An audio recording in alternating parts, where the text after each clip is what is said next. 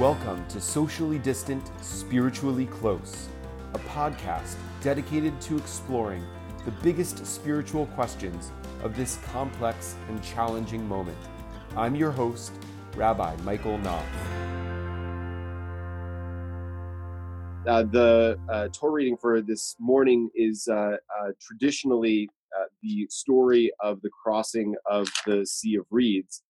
And it begins in chapter 13 of Exodus, but we'll, just to get our bearings with the story before we bring in our special guest for conversation, I'll just read a little bit from chapter 14 of Exodus, starting with verse 8. So chapter 14, verse 8 in the Eitz Chaim Chumash, it's page 402. The Lord stiffened the heart of Pharaoh, king of Egypt, and he gave chase to the Israelites, as the Israelites were departing defiantly. The Egyptians gave chase to them, and all the chariot horses of Pharaoh, his horsemen, and his warriors overtook them and encamped by the sea, Ni Pi Hachirot, before Baal Tzafon. As Pharaoh drew near, the Israelites caught sight of the Egyptians advancing upon them. Greatly frightened, the Israelites cried out to the Lord, and they said to Moses, "Was it for want of graves in Egypt that you brought us to die in the wilderness? What have you done to us, taking us out of Egypt? Is this not the very thing we told you in Egypt, saying, 'Let us be, and we will serve the Egyptians, for it is better for us to serve the Egyptians than to die in the wilderness?'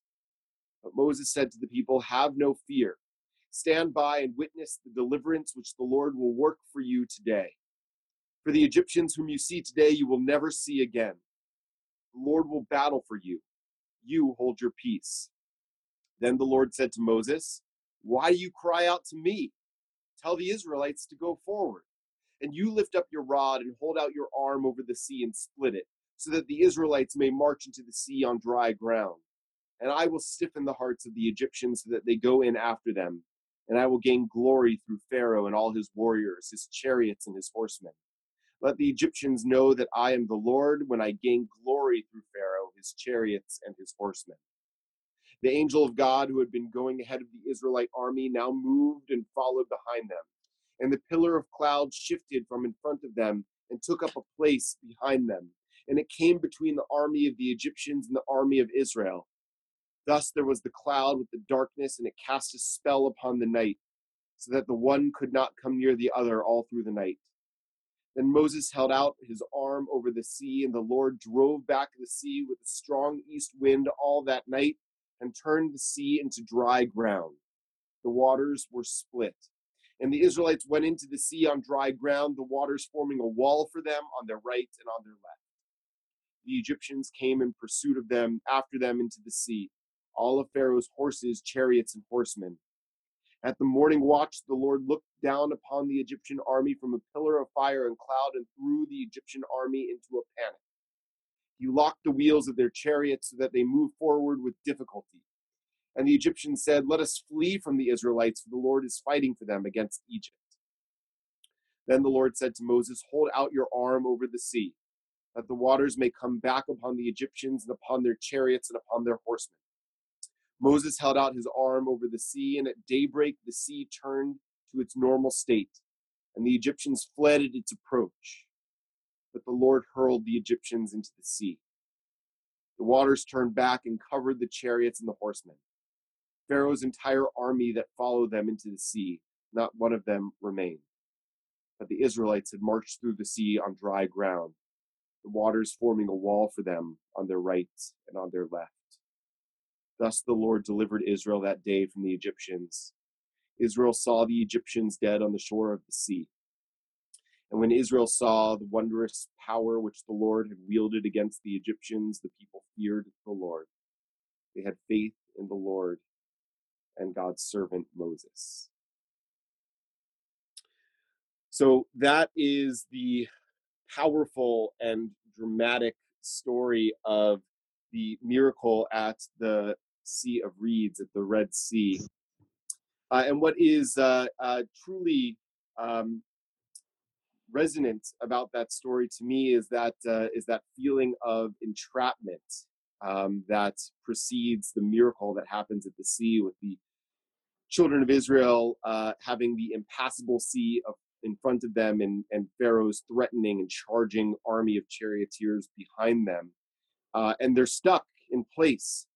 That feels to hit very close to home for me, as we are stuck in place, not being able to go outside, to back to our normal lives.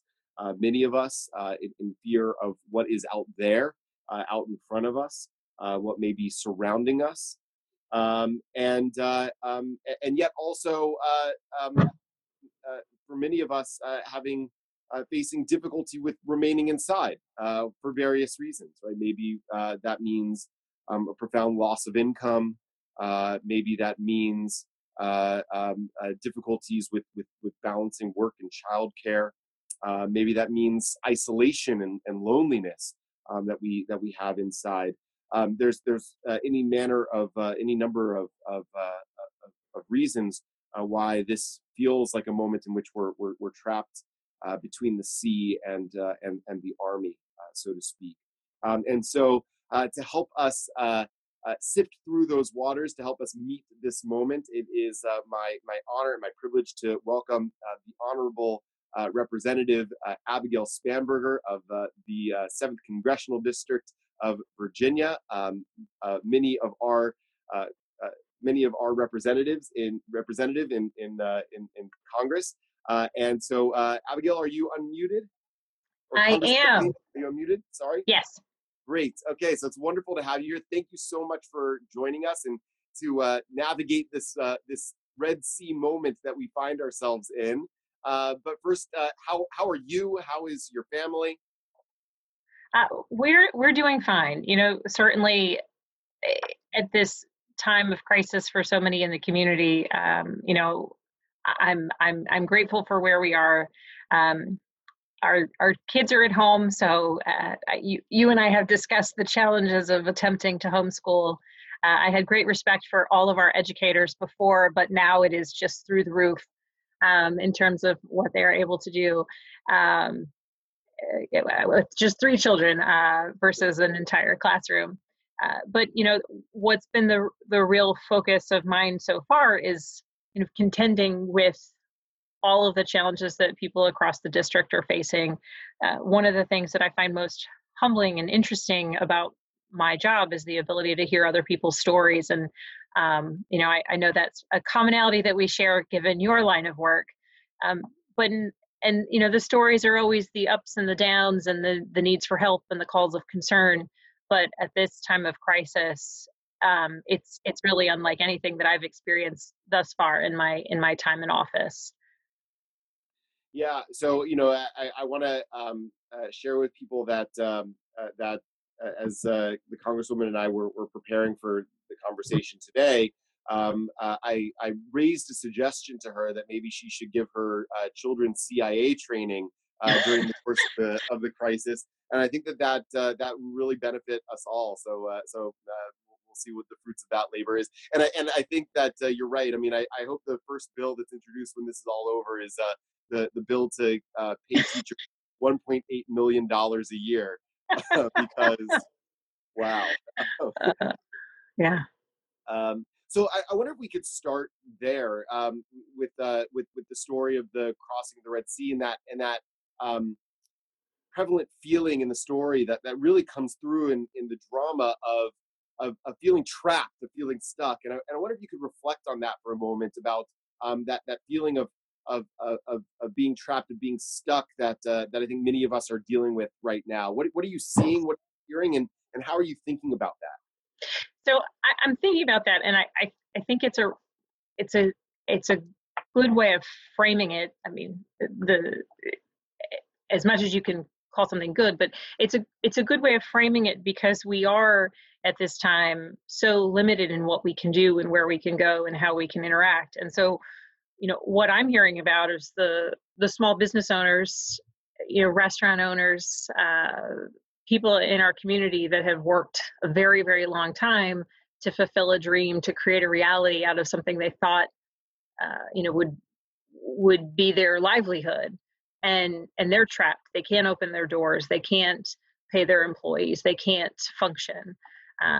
We've got kids at home from school who rely on food nutrition programs at school, millions of children nationwide, and certainly thousands here within Central Virginia and the district I represent that depend on school for nutrition assistance, for stability, for a bit of a reprieve from sometimes what is otherwise a difficult home life. And so they're trapped outside of what is the safety and security of their school.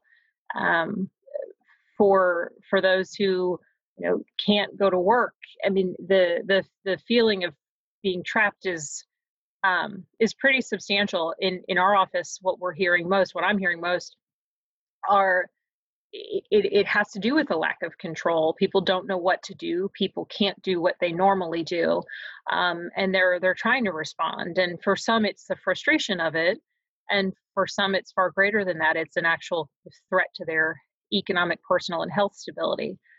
And then there's, on this notion of being trapped, there's something I think even worse than that, which is what we're seeing at our nursing homes and our hospitals, where for the safety and security of patients, particularly in our nursing homes and long-term care facilities, nationwide, they shut down visitors relatively early on in the crisis when we saw what was happening in Washington State. And here we have our neighbors and our elders who are trapped on the inside. Family and friends can't get to them. And in some of the most horrific scenarios, there are COVID-19 outbreaks in those facilities. But even the outbreak aside, the notion that people, are isolated from families and trapped in a place meant to keep them safe, but separated from those who might otherwise make them feel the safest. Yeah, that's so hard, and that I think is something that I and Cantor Rosenblatt have seen very acutely, is that especially for older folks and especially for folks who are in facilities like that, what's most threatening about this moment, in addition to the physical health threat, or the threat of infection and God forbid death, but the isolation, the loneliness, and that's particularly challenging. And I wonder, I wonder if we can, if I can ask you about this, so now the conversation has started shifting to the end game for the shelter in place orders and social distancing, with scenarios being laid out on the West Coast, and then other kind of plans being floated. But it seems like all of those plans are basically suggest that we're going to be in this state of affairs for at least another few weeks, right, and maybe another couple of months, and then life won't resume to normal, until there is a vaccine, or a widely available effective therapy for the virus. And so I wonder, what in the kind of framework of the Red Sea, there's a pathway through eventually. What do you see as the pathway through here? And what do you say to people who are, the people who are in nursing homes or living by themselves, that, are kind of staring down the barrel of another 6-12 months of isolation? Yeah. Well, I think there's a couple elements here. From a public policy standpoint, there's the issue of how do we resume the kind of normalcy of our community and our economy and protect the public health priorities.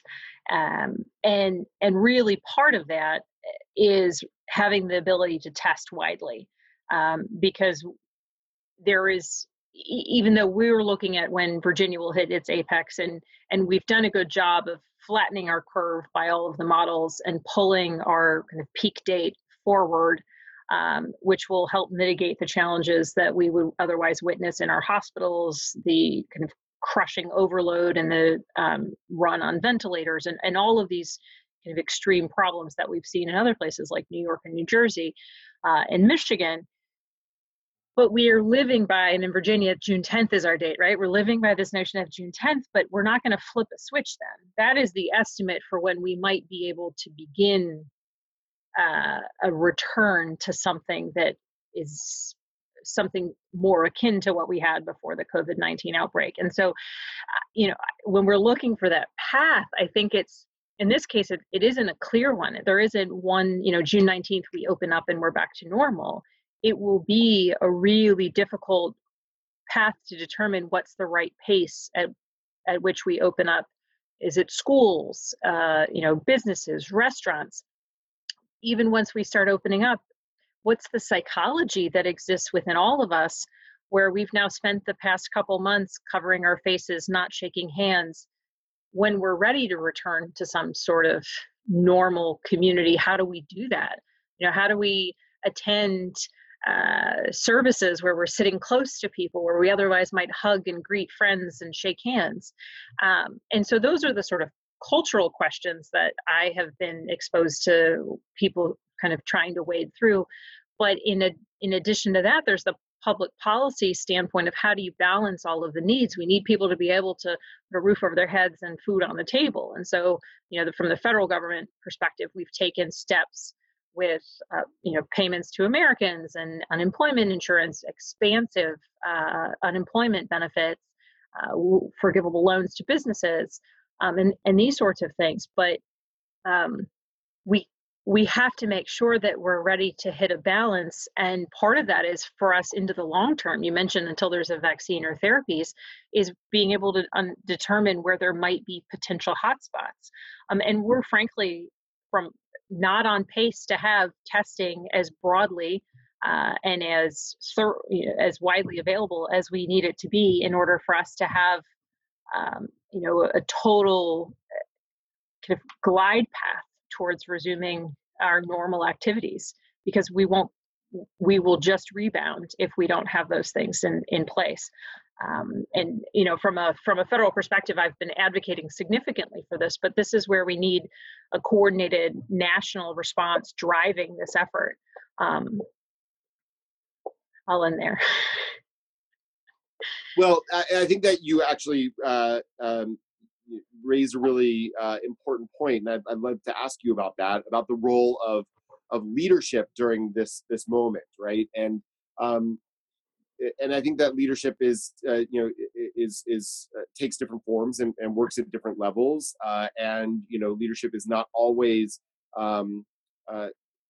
directly related to position or authority, but leadership is a central theme of the narrative in Exodus that we just read, right? That the people complained to Moses, we're going to die here, and you led us to our death, and Moses says, chill out, everything will be fine, right? And then Moses turns to God, and God says, why are you crying out to me? Like, go ahead and tell them to move forward. So the role of leadership is very much at play in this narrative, and I wonder if you could reflect for us for a moment about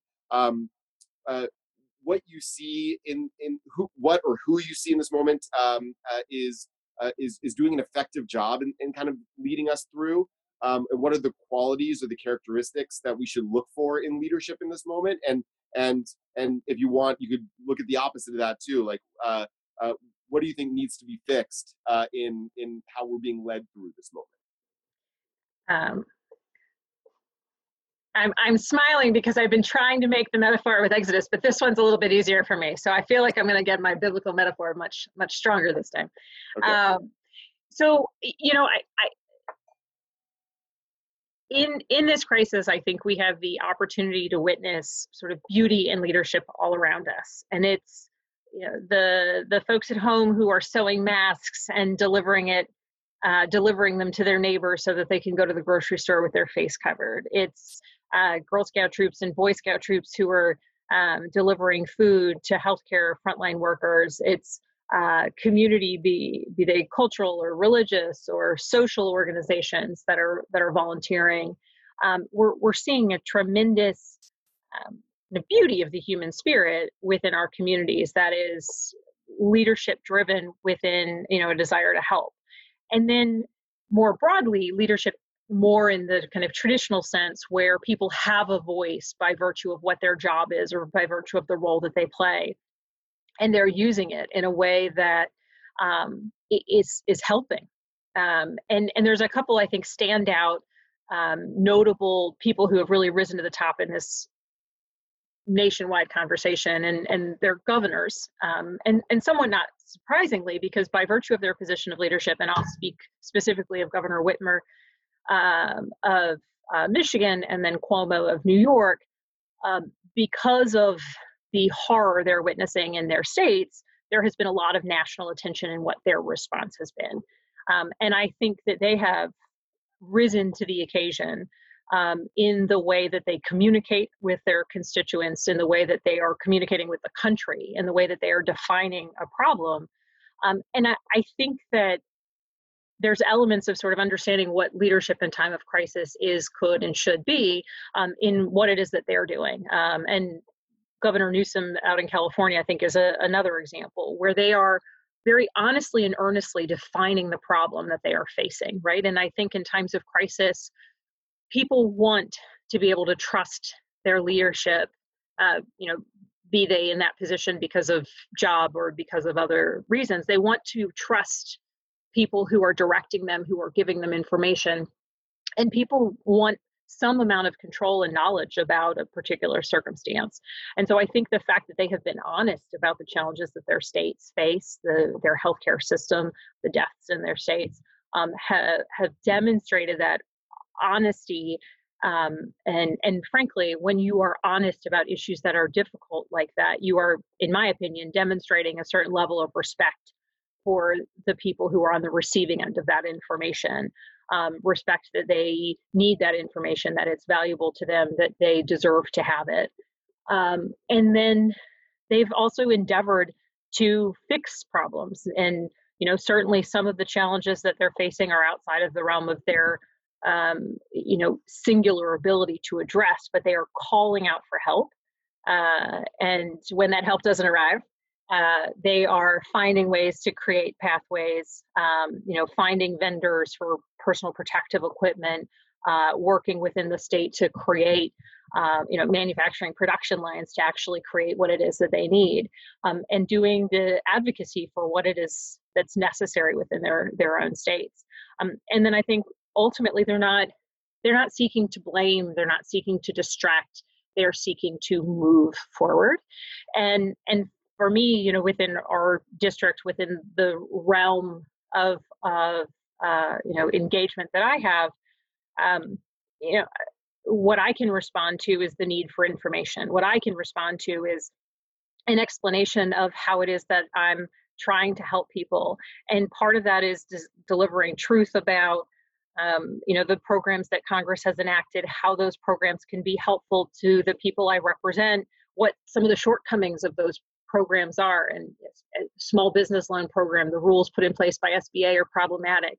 And I could, complain all day about how SBA made it really restrictive on small business owners, but instead I'm saying, I'm going back to SBA pretty much every day and saying, you all need to change this. You all need to change this. And this is why. And let me give you another example. Let me knock on your door another time. And so, and I think then there's a larger element of leadership, which is being able to say, I know I'm not doing everything right, but I will go back and look when we are through the immediacy of this crisis and be able to reflect on what we could have done better.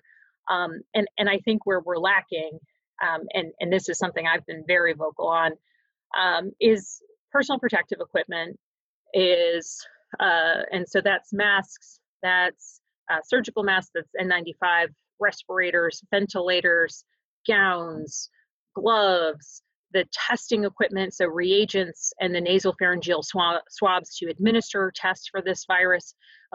We do not have a coordinated national strategy for obtaining those items. Now, within U.S. law, we have what's called the Defense Production Act, allowing for the executive branch to, in exigent circumstances, when authorized by law, which currently the DPA is activated,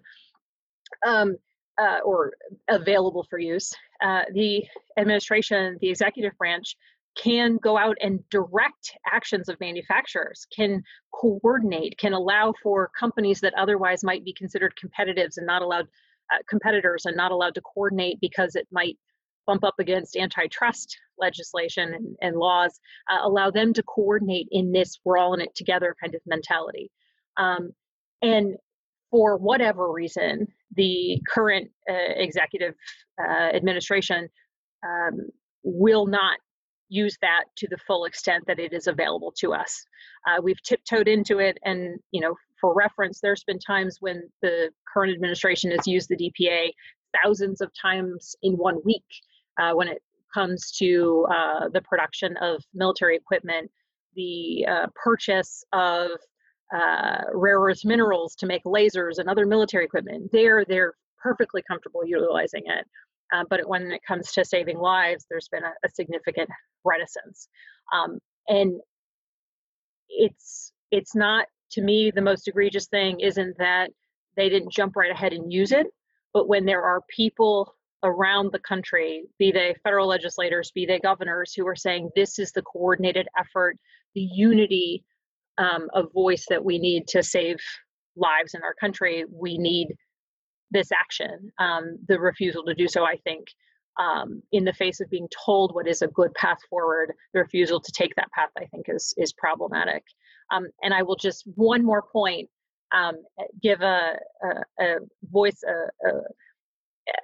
express some appreciation for Governor Northam. As we've seen, Virginia now has the most deaths in nursing home facilities. The current death toll at Canterbury is 45. Beth Shalom is now seeing increasing numbers of fatalities. And last week, the governor announced a unified task force recognizing that this problem is specific, how you deal with the issue of congregant living. So it's nursing homes, it's prisons, it's jails, how you deal with congregant living when a virus is introduced. How do you deal with that? How do you fight it? How do you isolate? How do you test patients? And he has taken the step of creating this task force that will focus on this problem. And I'm really so deeply appreciative that he's taken that step, because I don't want any other community to face what we faced here in Henrico County with the number of deaths that we have seen. That with a strong coordinated effort where we're constantly learning and constantly improving upon process, we can get through this without seeing the sort of tragedies like we've witnessed at Canterbury. Yeah, and you raise a couple of issues there that I want to drill down on for a moment. So you talked about the role of honesty in effective leadership, especially during a crisis, and I think that it's probably not an exaggeration to say that that in general people's trust in the efficacy of government in the U.S. is probably at an all-time low on both people of all political persuasions tend to be distrustful of the efficacy of government, and so I've seen that really play out in like if you already have that sort of kindling of a lack of trust, and then a crisis hits, it becomes even more. It's the boy who cried wolf syndrome. Like if you already are inclined to think that the things that are coming out of your leaders' mouths are not true, then when there's a real emergency, it becomes really difficult. That's present in the Exodus story.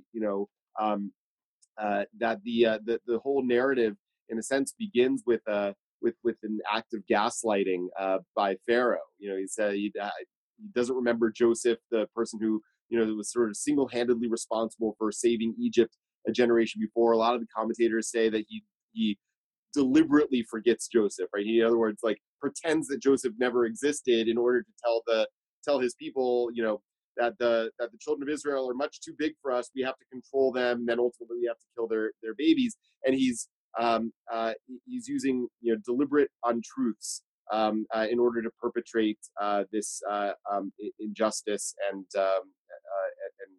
calamity. But you also have that of Moses, even in this story of the splitting of the sea, right? Moses says to them, "Don't worry, everything will be fine," and God says to him, "Why are you telling them that?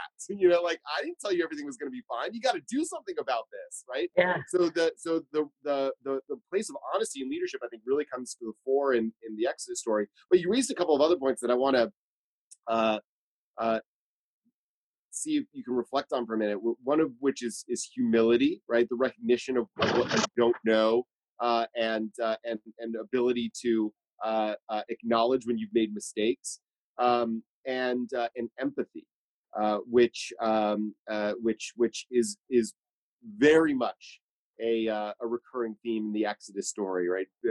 Even in the end of the story of the splitting of the sea, we hear, Pharaoh's heart hardened again, and he chased the children of Israel. Had his whole army, didn't care about the well-being of his army. Go into the sea; it doesn't matter.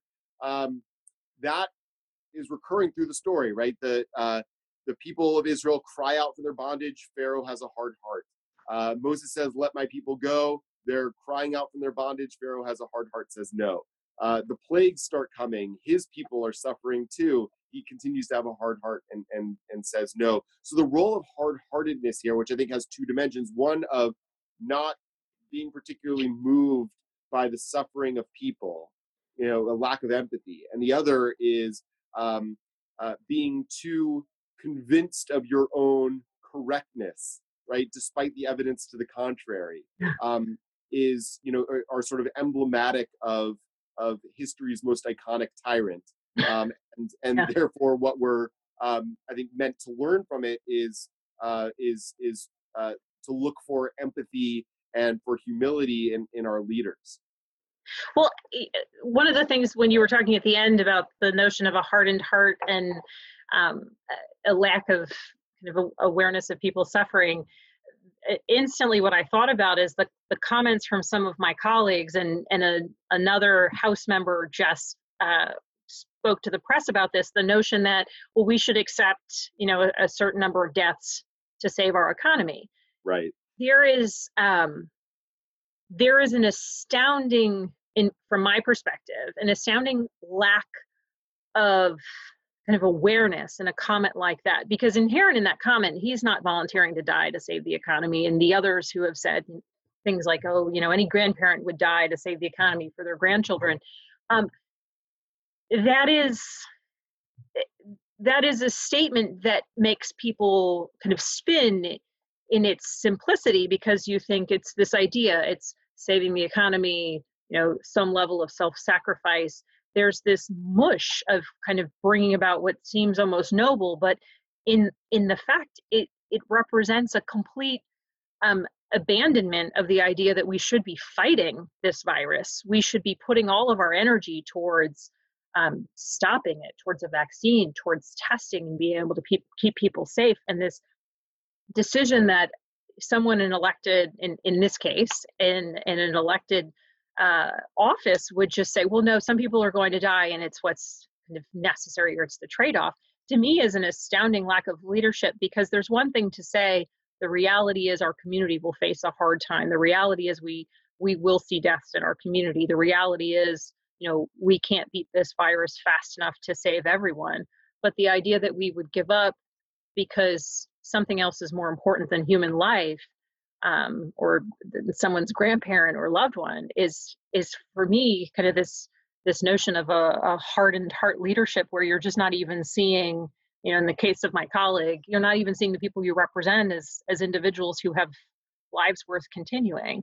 I think the focus on acknowledging mistakes, you can only improve upon things, and this is in time of crisis. This is, in the most simplistic things, from becoming better at any activity. If you play the piano and you want to get better, you have to acknowledge what you're doing wrong, right? And when we go to music lessons, or when we're little kids and you're practicing penmanship, you say, oh, this is what you're doing wrong, this is how to get better. But somehow with adults, we reach this point where a level of, when people tell us what our faults are, some people close down and think that that is somehow an attack on their ability, when in fact I think the strength comes in recognizing what you could have done better. And like walking away from history, you talked about how the Pharaoh didn't even acknowledge Joseph. We're walking away from our own history as it relates to pandemics on a couple different fronts. Part of it is even just in recent history between H1N1 and SARS and Ebola, we've had the experience of being successful, notwithstanding tragedy in both at home and abroad, in being successful in getting these outbreaks, what otherwise could be horrific global pandemics, under control. We have led, and when I say we, I mean the United States. The United States has led. The Ebola response was led by the United States government, and we went overseas to help others because it was the right thing to do and because it helped us. And when I've heard people say, well, they said that swine flu would be bad, they said that bird flu would get bad, and they said Ebola, and that never happened. Well, that actually it never got as bad as it could have been because of U.S. leadership, because we took it seriously, because we rose to the occasion each time. And so I think walking away from history and not being truthful about not just the failures of the past, but the successes of the past, preclude us from learning from them and recognizing that had we been doing the same sorts of things with coronavirus that we did most recently with Ebola, we would perhaps be in a different place. And this whole notion of people not trusting government, well, one of the things I find most egregious is a lot of reasons that people don't trust government is because sometimes those in government find it to their personal benefit to sort of rage against the machine, but not in a productive way. As a member of Congress is a crazy institution. Meetings never start on time. People always talk over each other where it can be very, very slow. Like there are a lot of things that I would improve about Congress. But I think if I were to walk around nonstop saying, oh, it's corrupt, and oh, it's this, and oh, it's that, which there are always things that are improvement. There are a few members that I might think shouldn't be reelected by those who elected them. But the heart of the institution was founded on this notion that we represent the people back home in our districts. We come to Washington, we come together, we fight, we argue, we debate, and we do good things for people. And what you want to see is what I want to see is a majority of people who are focused on doing good things for the people that they represent. And when you break down that institution and call it a swamp, and you always are impugning the people who are there, the people who shouldn't be there, vote them out. Take ethics charges against them. I mean, there is a need for some of these remedies. But for those who seek to always rage against the machine, and then they're surprised when the machine doesn't work or when people don't trust the machine, that is in and of itself a problem that is of our own creation. And even within sort of political circles, the whole notion of like Washington's broken. I don't personally think Washington's broken. I think that any form of government, be it at the state level, the local level, or the federal level, needs continual improvement. And this gets back to that ability to recognize what the faults are, call out things that are wrong, and endeavor to actually improve it. Because leadership isn't saying, oh, this is broken. This is broken and this is how we fix it. And wanting to do that with a level of humility and empathy to wrap it all up. Yeah. Well, what you're pointing to, I think, is some of the underlying conditions that have exacerbated and made this pandemic deadlier, more destructive. I know you're on the congressional committee that deals with things like forest fires, right?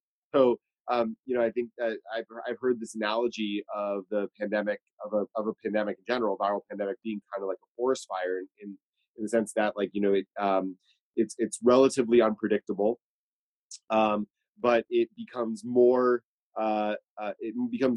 difficult to contain and faster to spread if there is lots of dry brush and kindling more fuel for the fire strewed about. And I think that some of the broader kind of like cultural conditions and social conditions that you're talking about, the prison system, the elder care system, the child care system, the healthcare system in this country, our relationship to government, we're all kind of like perfectly poised kindling to exacerbate the fire. There's a writer named Chloe Cooney who wrote on Medium the other day something that really struck me. The article was called "Parents Are Not Okay," and she wrote, "Viruses, or in this case, global pandemics, expose and exacerbate the existing dynamics of a society, good and bad. They're like a funhouse mirror, grossly reflecting ourselves back to us." Mm. Does that resonate for you? It does, and I had seen that headline, and I was going to go back and read that at one point, and now you're reminding me that I actually never did. Yeah, so I am the chair of the Conservation and Forestry Subcommittee, which is a subcommittee on the Agriculture Committee. And so I have had now a year and a few months of learning, all that one would ever want to know about forest fires and forest maintenance.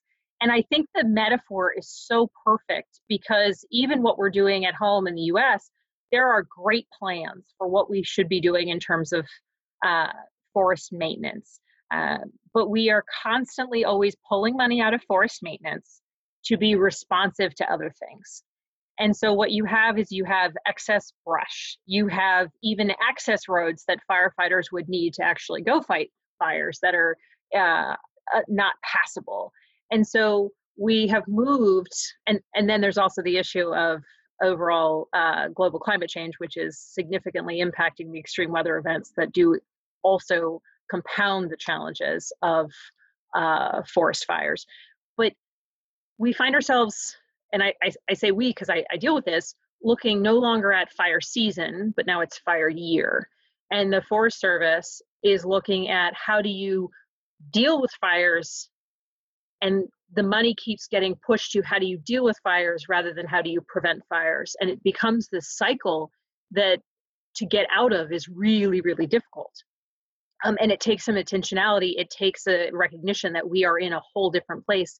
And you have to have that commitment to an investment, essentially, in prevention that will, in the end, save you from all of the reaction that comes at a time when there's loss of life and there's loss of business and there's loss of all of these other compounding factors with forest fires. But the coronavirus has demonstrated real areas of improvement within our communities. When we look at the death rates, particularly those with underlying health conditions, and the death rates that are also disproportionately found with minority communities and socioeconomically challenged communities. The map of New York City and where there are the most deaths are in the most disadvantaged, economically speaking, areas and the highest minority populations.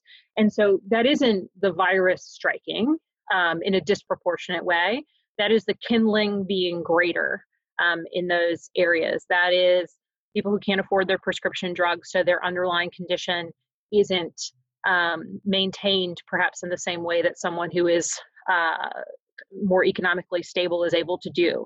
I hear stories all the time about constituents who are rationing their insulin, rationing their other medication that they need for a chronic illness, but they cannot afford to buy their medication and take it as prescribed. And so those people who have that story live everywhere in this country. And that is a bit of kindling where this disease was able to take hold within our prison system. The fact that we are now in a time of pandemic evaluating who might be eligible for release. Well, in a time of pandemic, someone is eligible for release into the community. Is there perhaps a time where we should be considering who is eligible for release so that they can restart their lives, so they can have a job, and not just in time of a global pandemic, free up space? I was on the phone with some individuals who work for the Bureau of Prisons and they are stressed. And when we talk about how we treat our federal workforce, the federal workforce that was denied a paycheck for over a month because of a government shutdown last year, and we had prison guards working in our penitentiaries for free for a month, and in what is not necessarily a positive relationship between guards and prisoners at times, the stories of prisoners who are taunting prison guards, your government won't even pay you. Like the astounding nature of that, and now we are asking people to go into prisons. They're not necessarily our leave policy. If you're sick and you work in a congregant facility like a prison or like a nursing home, what are the leave policies that are in place in our country that allows someone to actually step away when they're sick? Well, so we in Congress passed a bill that if you have coronavirus, you get 2 weeks, and there's certain provisions on it, but you get 2 weeks of sick leave so that we can protect our community.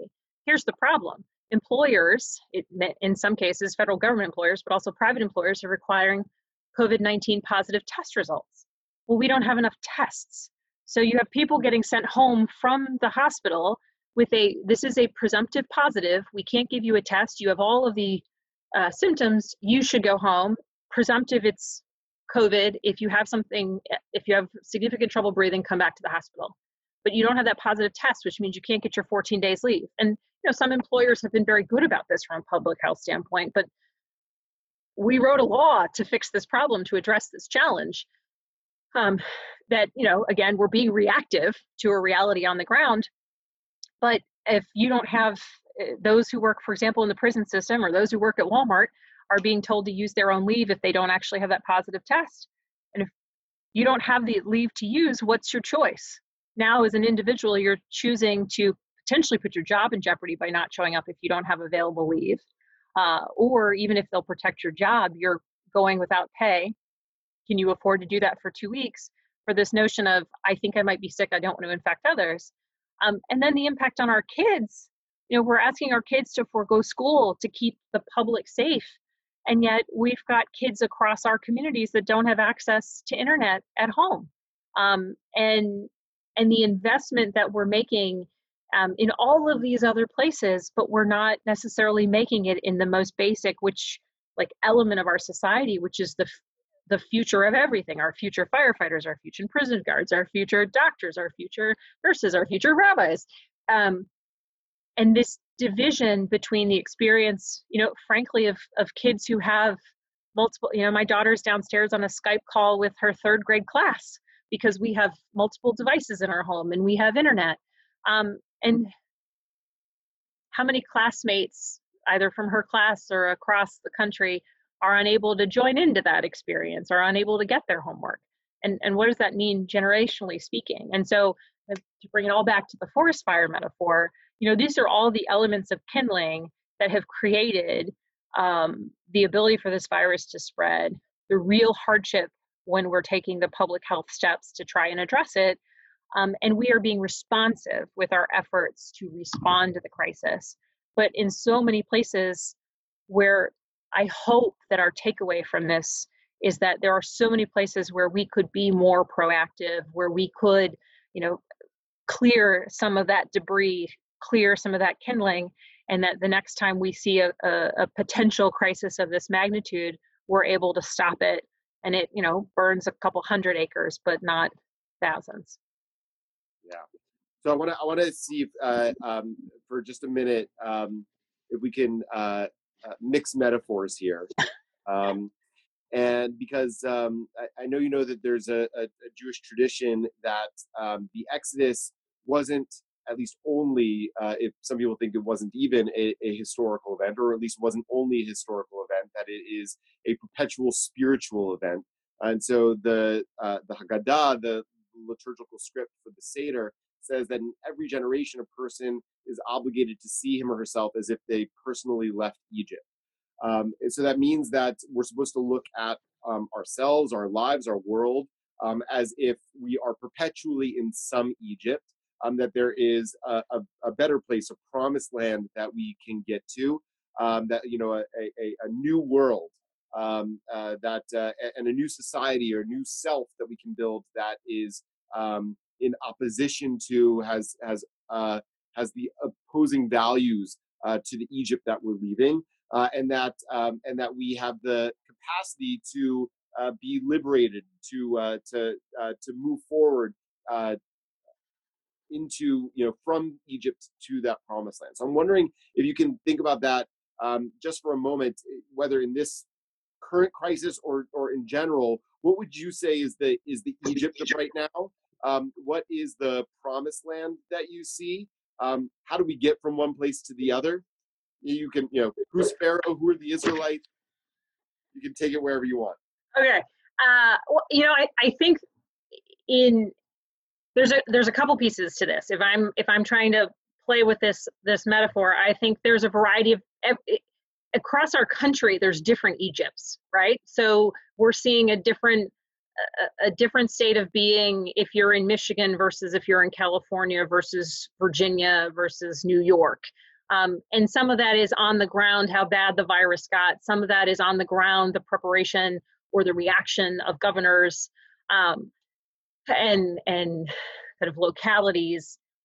But I think if we're thinking that our current state of being has some of these shortcomings, has some of these systemic issues that any society has, but we've had a moment of clarity to see in a time of crisis, how are our weaknesses, how are our weaknesses making things a bit worse, or how are our weaknesses that kindling for a crisis? I think that to pay respect to those who have lost their lives to this crisis, I think to pay respect to those who are truly suffering during this crisis, we have an obligation to look at what those weaknesses are of the Egypt, if you will. And if we are going someplace, as we are emerging from this virus, as we are emerging from this pandemic and this shutdown scenario, where do we want to be? I think that we want to be in a place where some of those risk factors are mitigated, where there are some of the inequities that have become very, very clear, be it kids who can't do their schoolwork at home, or people who rely on food assistance who aren't getting it right now, or people whose job just hangs in the balance and suddenly their lives are upside down. Those who have health conditions that they are not able to take care of properly because of how expensive their prescription drugs are. These are all things that objectively I could have told you were weaknesses or areas of improvement. And kind of my focus has been, okay, how can we make this stronger? How can we address these challenges? But I think the urgency of reimagining what we could be and what we should be is a little bit clearer. At least it is for me. And there's an element in my focus of I'm not going back and forth to Capitol Hill.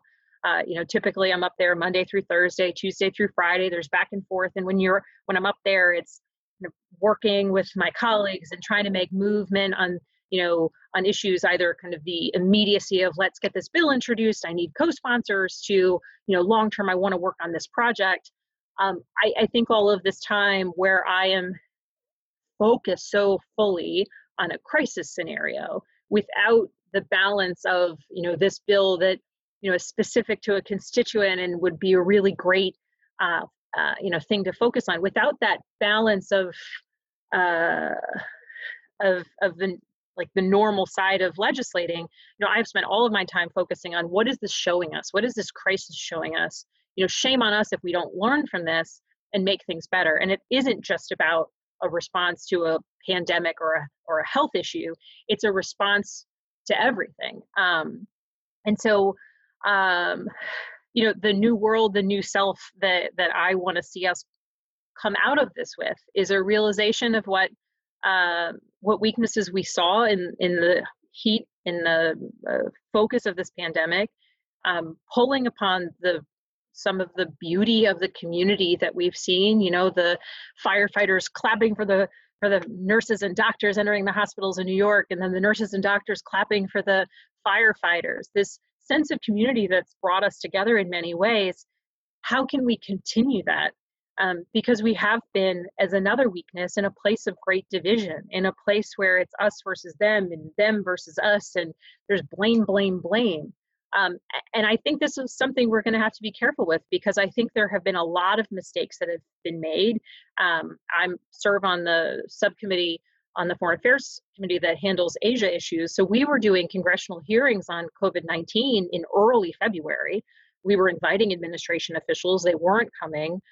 We expressed grave concern over the lack of engagement on the threat that COVID-19 posed to the US. And so, yes, in recognizing what I believe are tremendous shortcomings and things that the administration, and I'll say particularly the president, did wrong, it has to be that balance of where's the productive nature in that. If you are only blaming, you're not emerging from this negative place. You're not moving into the effort of making things better. So for me personally, with this, the idea of leaving Egypt, I want to maintain what feels a little bit more like a clear-eyed vision and assessment of the real improvements that we need to make in our nation's infrastructure, be that roads and bridges and internet, or be that the baseline healthcare system, or be that our educational system. And I want to maintain some level of the community that has been present in places where perhaps that has been more absent. And I want to have the focus be on productive assessment of what's been wrong and what has what has been done wrong, what has been wrong, in the goal that we move to a better place. And I think one thing that I've also spent time thinking about is, I'm very anxious for November. I want to see a change in the presidency. I don't think that surprises anyone. But it isn't about the change. It's about what comes with that change. So I've been spending a lot of time thinking about how November, a change in the White House, needs to be about more than just a change in the White House. It needs to be about a clear idea of what change I expect and want to see. And frankly, as someone who will also be on the ballot in November, the change that I want to be an active part in realizing. And change doesn't always have to be a movement from A to B. It can be a strengthening of the path along the way from A to B. It can be a shift in communities, a shift in focus. And so those are the things that I'm thinking of, kind of defining what should be, what it is that we are, what the new self should be as we are leaving the old. What is it we should be trying to achieve in entering a new place? This has been Socially Distant, Spiritually Close with Rabbi Michael Knopf. I hope that this episode has helped you find a little faith and hope, enrichment and uplift during this complex and challenging time. If you haven't already, please subscribe on iTunes or Spotify or wherever you get your podcasts. That way you won't miss an episode. Please also rate and review us on your podcast platform of choice, so that others will have an easier time finding us and joining in the conversation. Socially Distant, Spiritually Close is produced by Dr. Gillian Frank. Our theme music is composed and produced by Stephen Frost. Our cover art was designed by Judith Russian, using a photograph by Miriam Aniel. I have been your host, Rabbi Michael Knopf. Until next time, take care of yourselves and each other.